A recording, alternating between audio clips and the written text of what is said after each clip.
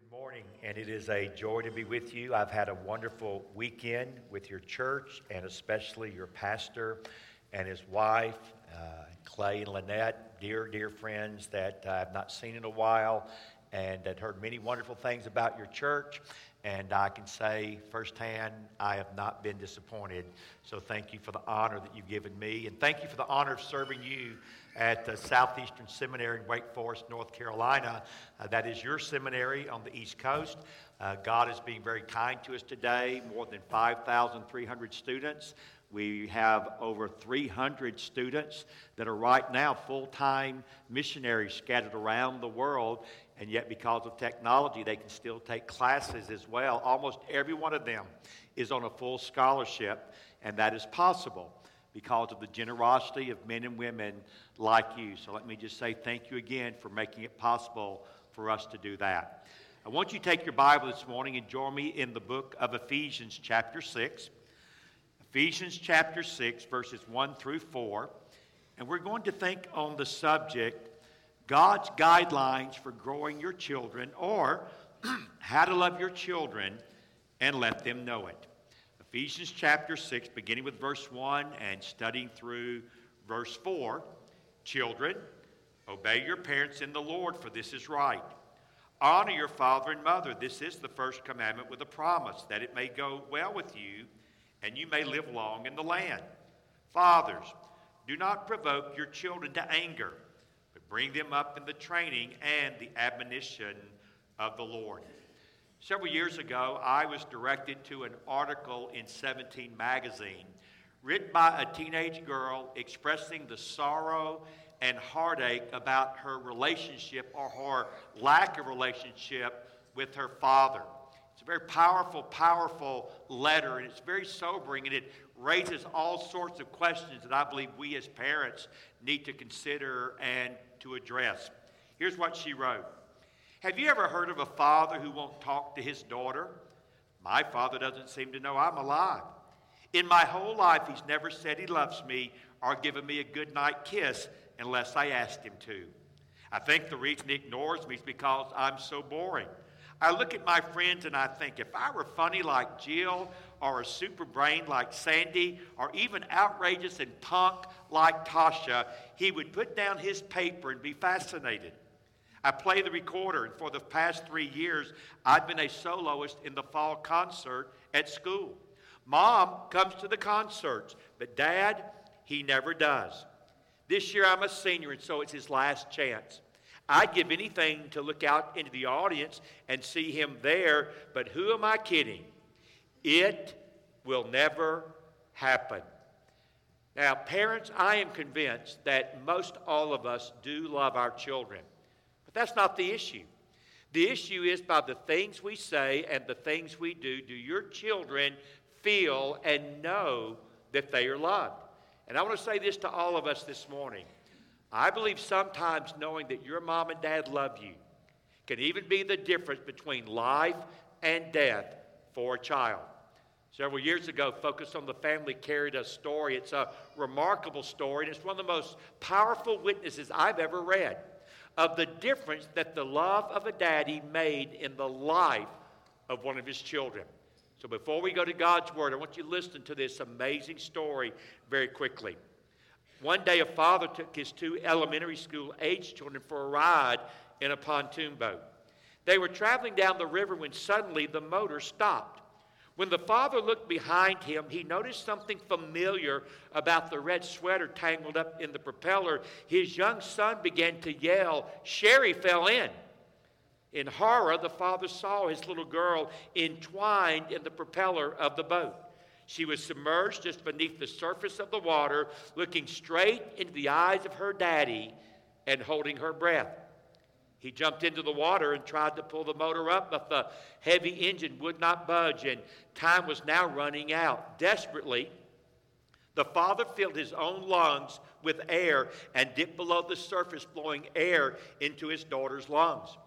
After giving her air 3 different times, the father took a knife from his shocked son's hand. He quickly cut the red sweater from the propeller and lifted his daughter back into the boat. Although she had survived, her deep cuts and bruises needed medical attention, so they rushed her to the hospital. But when the crisis was over, the doctors and nurses came into her room and they asked the little girl this simple question: how come you didn't panic? Well, she said, we'd grown up on the river, and my daddy always taught us that if you panic, you could die. And besides, I knew my daddy would come and get me. Now, parents, grandparents, do your children know that?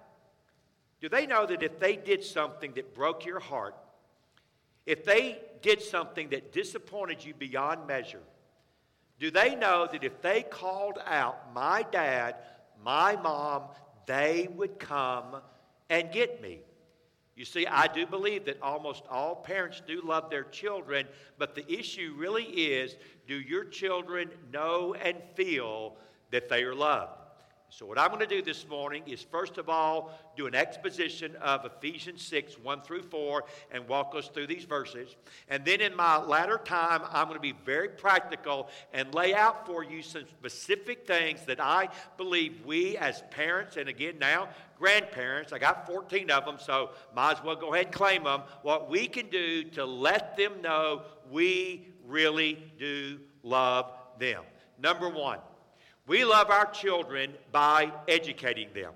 We love our children by educating them. And the Bible says in Ephesians 1, verse 6, verse 1, it is the proper thing for us to do. Look at it. Children, obey your parents in the Lord, for this is right.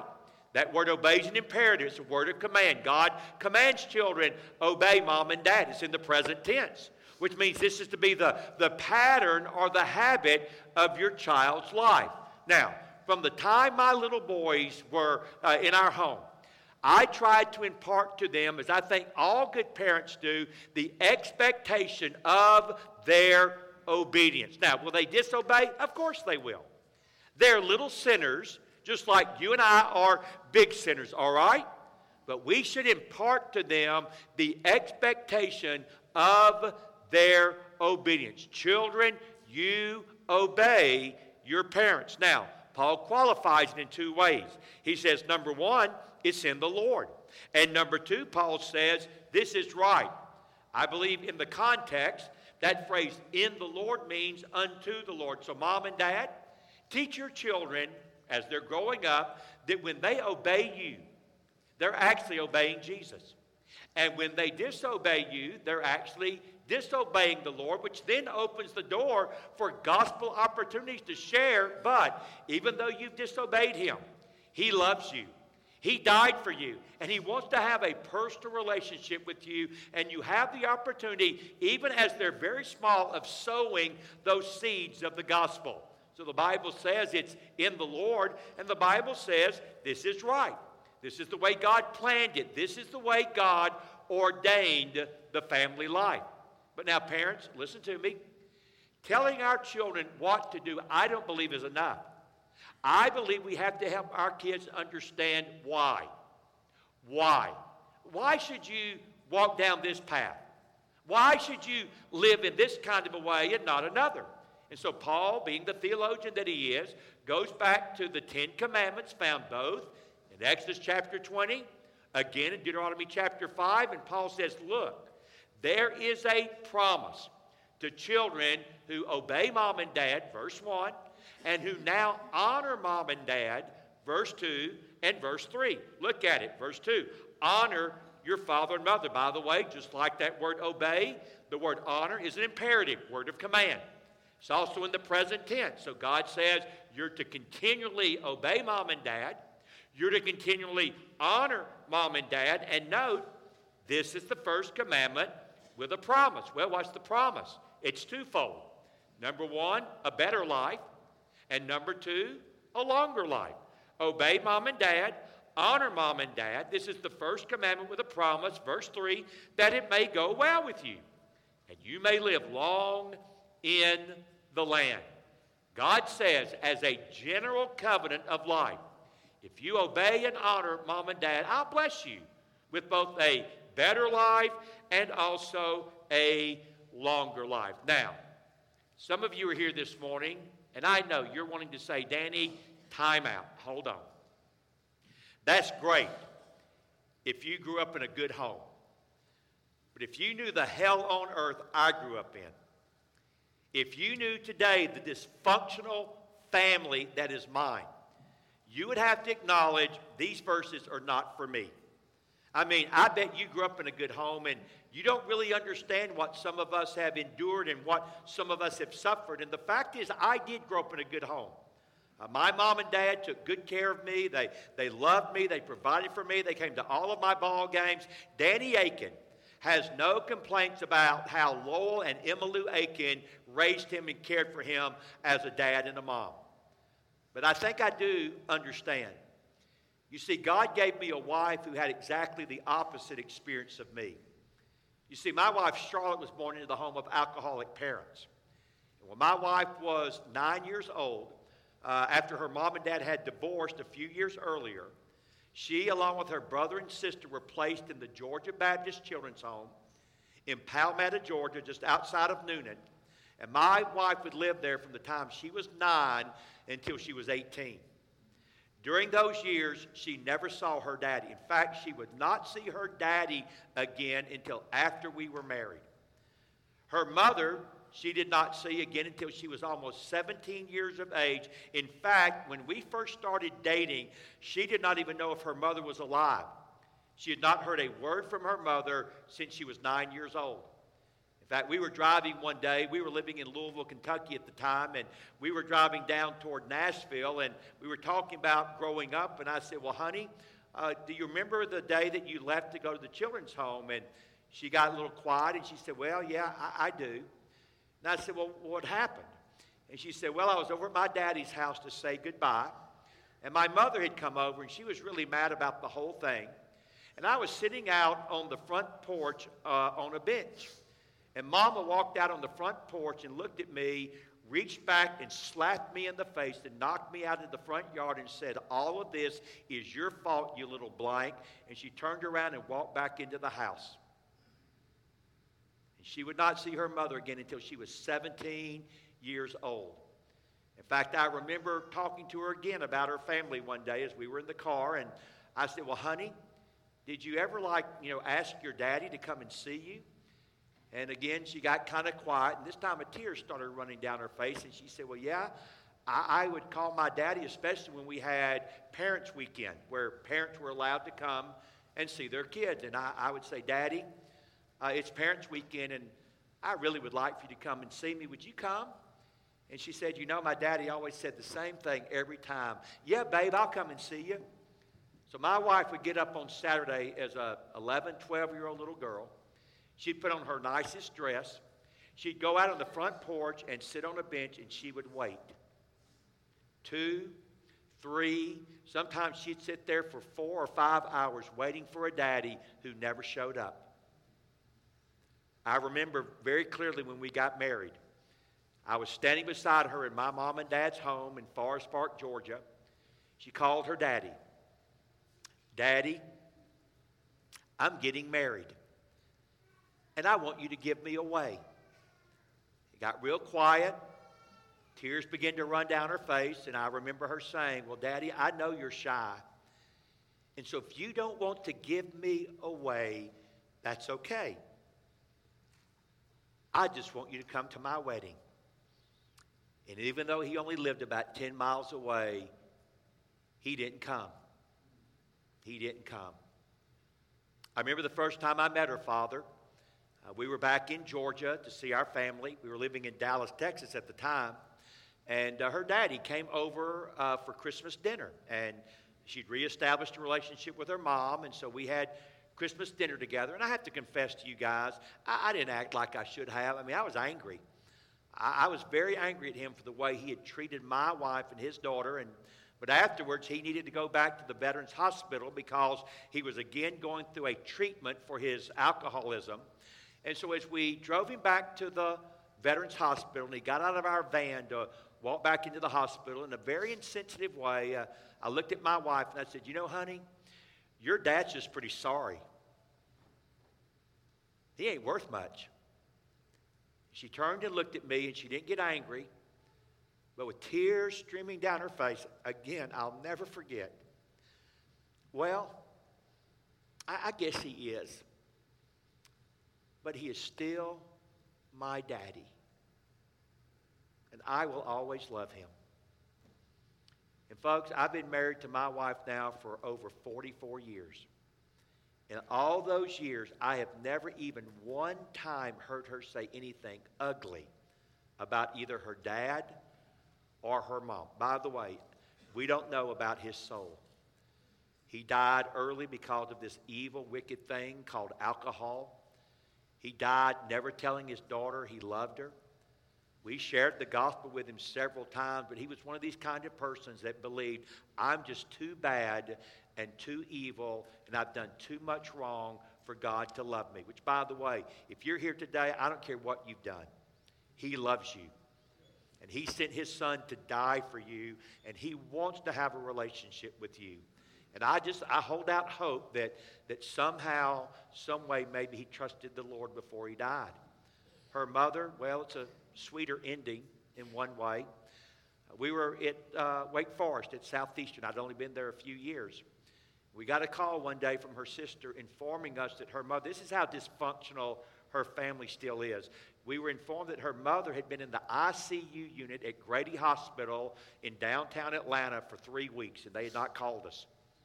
But now they were calling us because they needed Charlotte to agree with her brother and sister to sign off on a non-resuscitation order because they basically said she's dying from emphysema, from the alcoholism and the effect on her body, and we are not going to be able to save her, so we need you to sign off on a non-resuscitation order. And Charlotte said, well, I can't do that over the phone, and I certainly can't do that now. And she hung up the phone, and she looked at me, and she began to weep. And she said, you know, I can barely handle the thought of my mother dying and going to hell. And so we got on our knees and we prayed. And when we got up, she looked at me and she said, honey, do you think Dr. James Merritt, who's a dear, dear friend of mine, pastors in Atlanta, he's a former president of SBC, but she said, you think James would go and witness to my mother? And I said, well, I think if I called him, he would. So I called him, and he said, well, Danny, I'll be glad to. He said, I'm leaving in the morning to go out of town. This was on a Tuesday.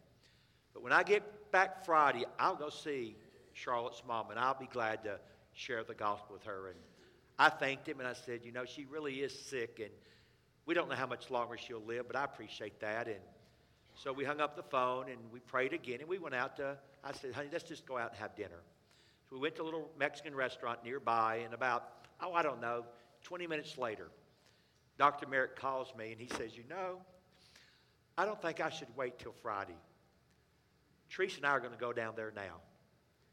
And this friend of mine drove 50 miles from up in Decula, Georgia, down to Grady Hospital.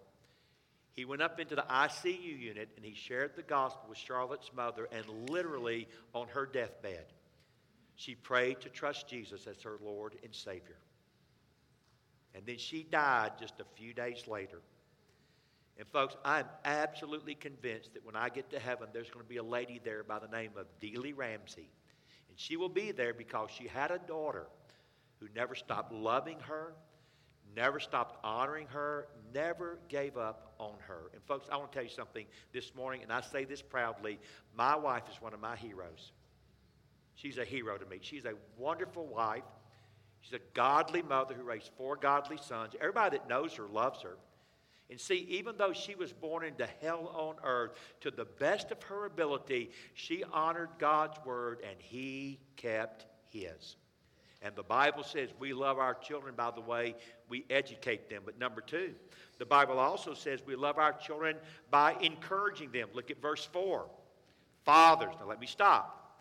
I don't think the remainder of verse 4 is not also intended for mothers. But gentlemen, it is God's reminder that he calls you and me, not the wife, not the mother, he calls you and me to be the leaders of our home. Fathers, do not provoke your children to anger. Don't provide for your kids an unsettled kind of situation. No. But rather, nurture them, nourish them, bring them up in the discipline or training and the instruction of the Lord. So the Bible says negatively, don't make your kids angry and provide an unsettled world for them, but rather be active in giving them advice, nourish them and nurture them in the discipline and in the instruction of the Lord. Now, a lot of times parents want to say, time out, time out, time out. Danny, kids don't listen to mom and dad. Haven't you read all the data and all the studies? All of the information we are getting says that children are far more influenced by peer pressure than they are parental instruction. And folks, I don't want to be unkind this morning to the experts, but they're idiots. I'm sorry.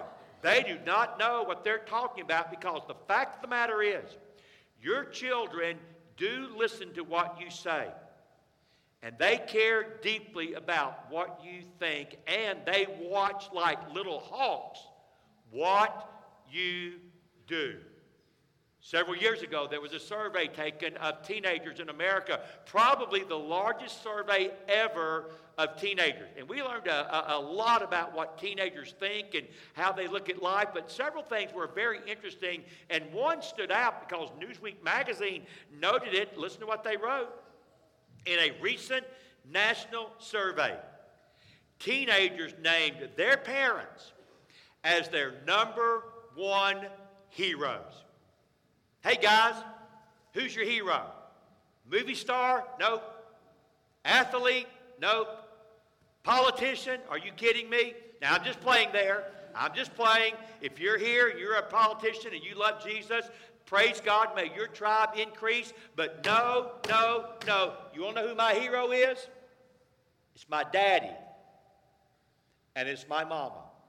That may explain this. They asked them this question. I find this one fascinating. If you were stranded on a desert island and you could have only one thing, what one thing would you want? Well, here's what they said. 10% a television.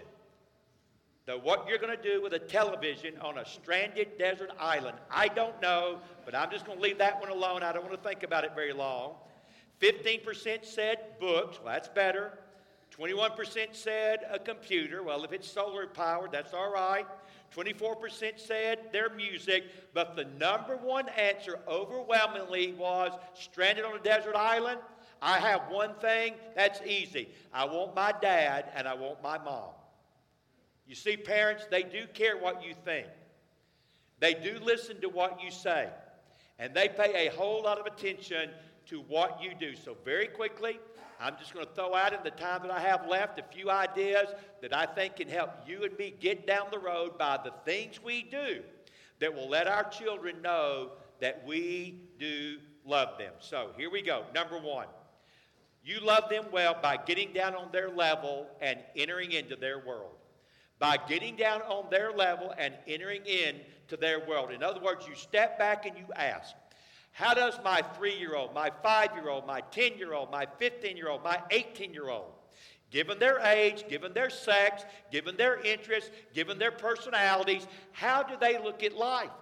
And you love them well by stepping back and trying to enter in to their world. In fact, this particular principle is grounded in the incarnation. Let me ask you a question this morning. How do we know that God loves us? We know that God loves us because He came down and got on our level and entered into our world in the person of His Son, Jesus Christ. Now, I'll be the first to admit it is not always easy to get into the world of a child. I heard about a little boy. His turtle died, broke his heart, cried all day. Mom couldn't get anywhere with him. Dad comes home, and Mom says, honey, he's in the backyard crying. You need to go back there and do something. Dad goes back there. Sure enough, the turtle's not moving. The little boy's crying. So Dad begins to rack his brain. He says, look, son, I'm sorry your turtle died. But I tell you what, we can have a turtle funeral and celebrate your turtle going to turtle heaven or wherever they go. And I tell you what, I'll get a little shoebox, and I'll put him in it. I'll dig a hole back here, and we'll bury your turtle in our backyard. He'll always be here. And since we're going to have a little funeral service, I'll preach a little sermon for your turtle's funeral. and you can invite all your friends over to the house for the funeral. And I tell you what, since we're celebrating his going to Turtle Heaven, let's have a party. I'll get your mom to make a cake. I'll make some ice cream, our homemade ice cream, and we'll just have a little party celebrating your turtle's funeral. And after that, we can go down to the park, and we'll take our bat and our ball, and we'll play. And son, what do you think if we do all that to celebrate your turtle's funeral? Well, he's still crying, but he says, we can have a party. We can have a party. And I can invite everyone you got. And mom will make a cake. I'll make ice cream, and we'll do all that to celebrate your turtle's funeral. What do you think? The tears stopped, and a little smile came across his face, and he said, well, Daddy, that'll be okay. And boy, Dad felt great. He saved the day. Took his son by the hand.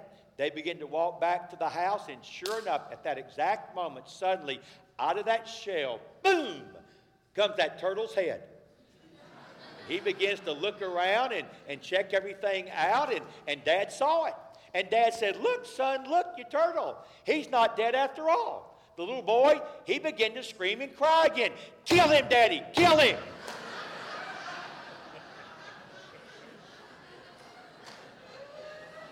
I want to have my party.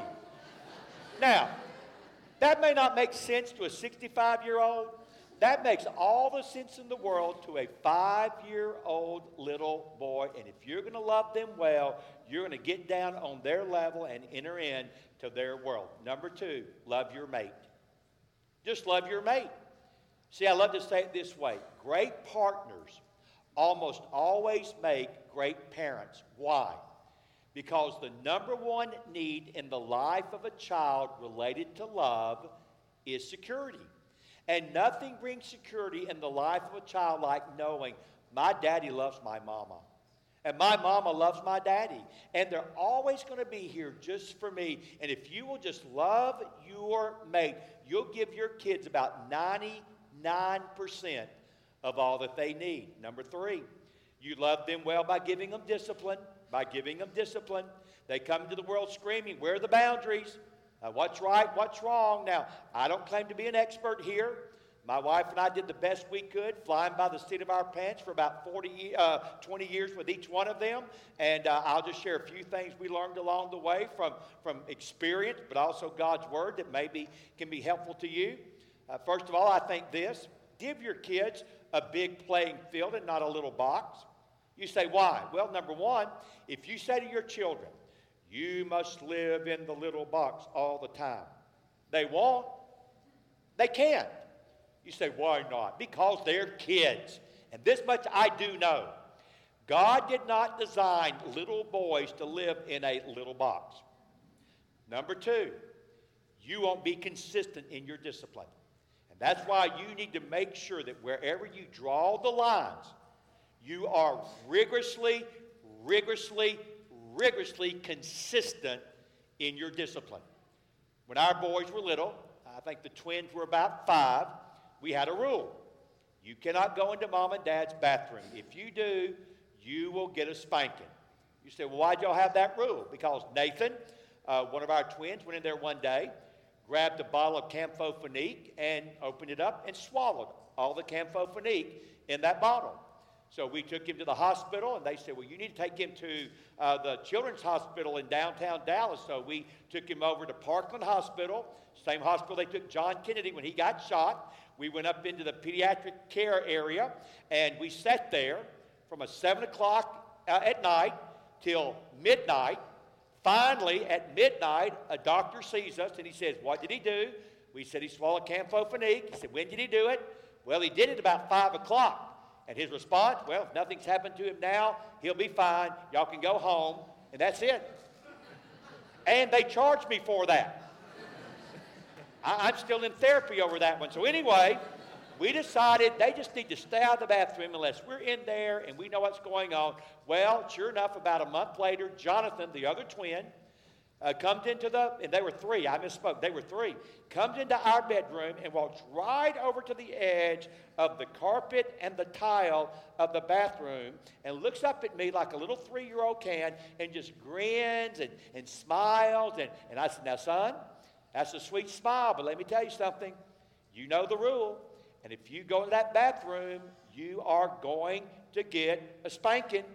He looks back down, looks up at me, and all he did was this. Boop, boop. Boop, boop. You say, oh, that is cute. What did you do? I tore his little tail up. That's exactly what I did. Because I told him, if you go in there, you will get a spanking. So draw the lines where they need to be drawn. And teenagers, you'll like this. If your kids are faithful and trustworthy and you can depend upon them to be good decision makers, let that playing field get bigger and bigger and bigger. On the other hand, if they're not, then it gets smaller and smaller and smaller. And I told my sons when they were growing up, if you do, I will chain your tail to your bed till the day you die in Jesus' name. And someday they'll find your skeleton there. Now, you said, oh, you didn't. I did say it. Now, they knew I was being playful, but they also knew Daddy's serious.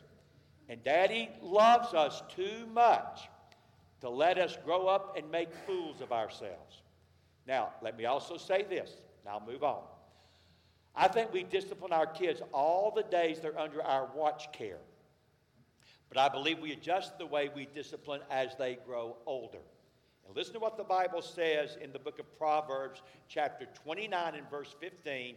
The rod and the rebuke give wisdom, but a child left to himself will bring shame to his mother. The rod and the rebuke give wisdom, but a child left to himself will bring shame to his mother. You say, Danny, wait a minute. This is the year 2022. We're a highly sophisticated Western culture. Yeah. You think it's still okay to spank children when they're small? I don't only think it's okay. I think sometimes it's absolutely necessary. Look, I'm not smart, but I did go to school a long time. That's why I have a PhD. So all it means you went to school a long time. And my minor's in philosophy. So I was taught when I did my graduate work to make good, sound, logical arguments. But when my boys were little, I could give them what I knew was virtually an infallible argument. And for whatever reason, they just didn't get it.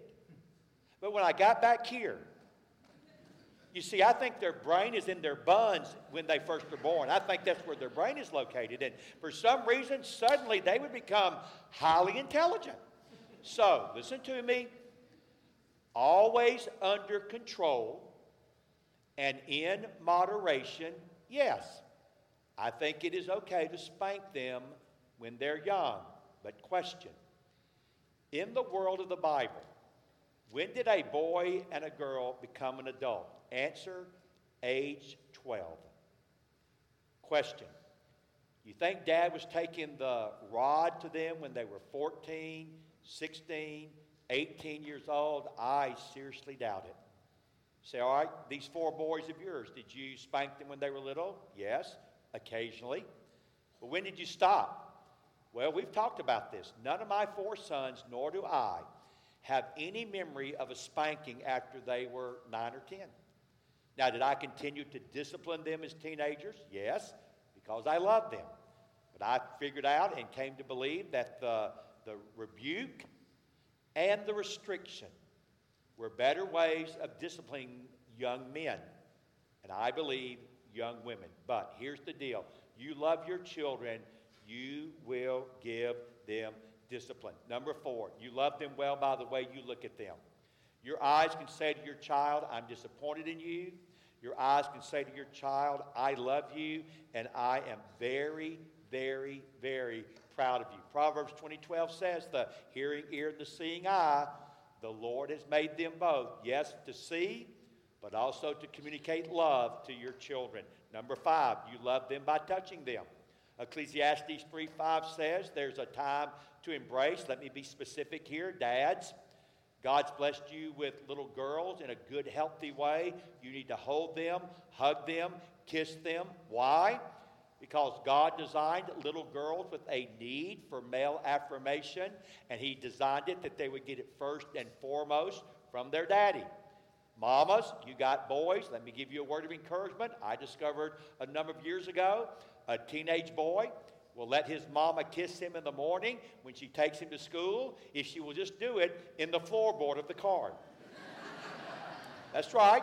As long as nobody can see and he can remove your war paint, he will let you do it, because boys need that tender affection from mama, just like they need more of that roughhouse affection from their daddies. But God designed children with a need to be touched by mom and dad. Number 6, and this one is painful, you love your kids by spending time with them. Focused on the Family took a survey some years ago. I saw a secular survey about 5 years later. Nothing has changed. On average, 5-year-olds spend 25 to 35 minutes a week with their dads, but they spend 20 to 25 hours a week with a TV, or what we now refer to as technological babysitters. Technological babysitters. And think of all the devices that we have out there now that occupy and consume the time of our children. Think about this again. 25 to 35 minutes a week with daddy, 20 to 25 hours a week with a technological babysitter. That may explain this. Reader's Digest some years ago took a survey of 4 and 5-year-olds, and they asked them this question: if you had to vote to give away either your daddy or your TV, which would you vote to give away? And 1/3, 33% said, I'd rather give away my daddy than I would my TV. One man, in reflecting back upon his childhood, sat down and wrote this to a local newspaper, and they put it in that newspaper. That's where I got it. Here's what he wrote: you didn't take care of me, you sent me to daycare. You didn't feed me, you sent me to McDonald's. You didn't study with me, you bought me a computer. You didn't talk with me, you bought me a stereo. You didn't look at me, you bought me a TV. You didn't play with me, you bought me toys. Now that I'm grown and you are old, why should I come and see you? I don't even know who you are. And yes, love is a beautiful 4-letter word. But I think sometimes the best way to spell it is T-I-M-E. Number 7, you love your kids by listening to them. By listening to them. James 1:19 says, be quick to hear and slow to speak, which means what, parents? Turn off the TV. Put away the smartphone or the iPad. Sit down with your children, eyes to eye, ear to ear, heart to heart. And by locking in that kind of a way, you say to your children, I think what you think is important. And I am here not to talk. I am here just to listen. Number 8. This is a painful one. You love your kids by blessing them rather than cursing them. By blessing them rather than cursing them. You say, what do you mean by that, Danny? Your words. Have you ever stopped to think what it's like to be a child and to hear what they hear coming out of the mouth of mom and dad? I've been compiling a list over the years, and this is how my list stands as of today. And let me say, before I read this to you, some of these things are on here because, to my shame, I said these things to my sons when they were growing up. Put that down. Stop that right now. Shut up. I don't care what you're doing. Come here right now. Listen to me. Give me that. Don't touch that. Go away. Leave me alone. Can't you see I'm busy? Not like that, stupid. Boy, that was really dumb. Can't you do anything right? Why, you'd lose your head if it wasn't screwed on. Hurry up. We don't have all day. What's the matter with you? Can't you hear anything? I don't know what I'm going to do with you. And folks, we would hardly ever talk to a stranger like that, much less a dog. And yet we say things like that to our children. And listen to me, don't you ever, ever, ever underestimate the power of your words to shape and mold the way your children see themselves and indeed cast their future for them. I was in Mississippi a number of years ago. Spoke on this subject. After the service, a 65-year-old man came up to me and said, Brother Danny, can I share my testimony with you? And I said, well, sure you can. He said, I got saved 5 years ago at the age of 60. It's been the 5 most wonderful years of my life. He said, Brother Danny, I'm a recovering alcoholic. I'm also a recovering drug addict. I also went through a number of failed marriages, and I want you to know they were my fault. I hurt some really nice ladies. And he said, Brother Danny, I'm going to stop there, but I guess you're getting the picture that until recently, my life was pretty much a mess. And he said, Brother Danny, I don't blame anybody. I made the dumb choices, and I made the bad decisions. But then he looked at me and he said, but you know, Brother Danny, when I think back to when I was a little boy, all I can really remember my daddy saying to me were things like this. Boy, you can't do anything. Boy, you're just downright dumb. Boy, you'll never grow up to amount to anything. He said, isn't it strange, but I grew up to be exactly what my daddy said I would be. But then a smile came across his face, and he said, but 5 years ago when I met Jesus, I got a new daddy. And my new daddy loves me, and my new daddy believes in me. And he said it in this way. I've never heard anybody else say it like this. He said, my new daddy thinks I can do things. He said, Brother Danny, it really does matter what you believe your daddy thinks about you. 2 more and I'm through. Number 9, you love your kids by having fun with them. By having fun with them. In fact, many times I've been asked over the years, do you have a parental philosophy? And I said, well, yeah, I do, and it's really pretty simple. And they said, well, what is it? Just 2 things. Number 1, teach your children that the most wonderful thing in all the world is Jesus. And just talk to your kids all of the time about how wonderful Jesus is. Number 2, just have fun with them. Just have fun with them. And if you do, you will increase the odds that your kids will grow up to be okay. And number 2, they'll come back and see you when you're old and they got grandkids. Your house needs to be a Grand Central Station. Your house needs to be a fun place to be. Now, I know some of you, you've got really nice houses on the inside, and you've got some really nice stuff in your house, and you're like, well, but Danny, I've got this antique that's like 5 generations back, and I just can't have a bunch of youngins running through my house. Well, I have some counsel for you. Number 1, get a box.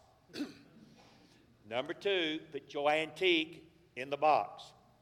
Number 3, wrap it up. And number 4, stick it in the attic and leave it there. Now, when your kids grow up, you can get it back out for a short period of time, stick it back where you had it. But if you are smart and you've been a good parent, your kids are going to bring something back to your house called what? Grandkids. Praise God. And so God, what you going to do with your antique? You're going to find that box again. You're going to stick it back in there, put it back in the attic, and when you die, they'll find it and they decide what they want to do with it, okay? So you got a deal. I mean, folks, listen. An antique's just stuff. Your children and your grandchildren, they're human lives that you need to shape and mold and love and care for and help them understand they matter a whole lot more to you than your stuff. Finally, and perhaps most importantly, you love your children by introducing them to a perfect parent. Now you say, Danny, I could never be a perfect parent, and I know that. I can't be one either. Now, we can be good parents. We can be great parents and great grandparents. But you see, God made every one of you here today, every one of you, with what the old theologians called a God-shaped vacuum. I call it a hole in the soul that can only be filled by a relationship with a perfect parent, a perfect heavenly Father. In fact, let me, as Paul Harvey, where he's still alive, let me say and share the rest of the story. What turned my wife's life around? She's 10 years old. Her life is shattered. Her mother hates her, she thinks. Her daddy won't come and see her. She's in a children's home with strangers. What happened? I mean, what happened? Well, I'll tell you exactly what happened on a Sunday morning just like this. At the First Baptist Church in Fairburn, Georgia, the pastor at the end of his message shared the gospel and shared that God loves us. And he proved it by sending his son Jesus to die for us. And God raised him from the dead. And if you will repent of your sins and put your faith and trust in Jesus, he will save you. And the pastor that morning said, and God will become your father. And that morning, as a 10-year-old little girl, my wife came forward. She loves to say it this way. On that Sunday morning, I gave my heart to Jesus. And Jesus gave his heart to me. And God became my Father.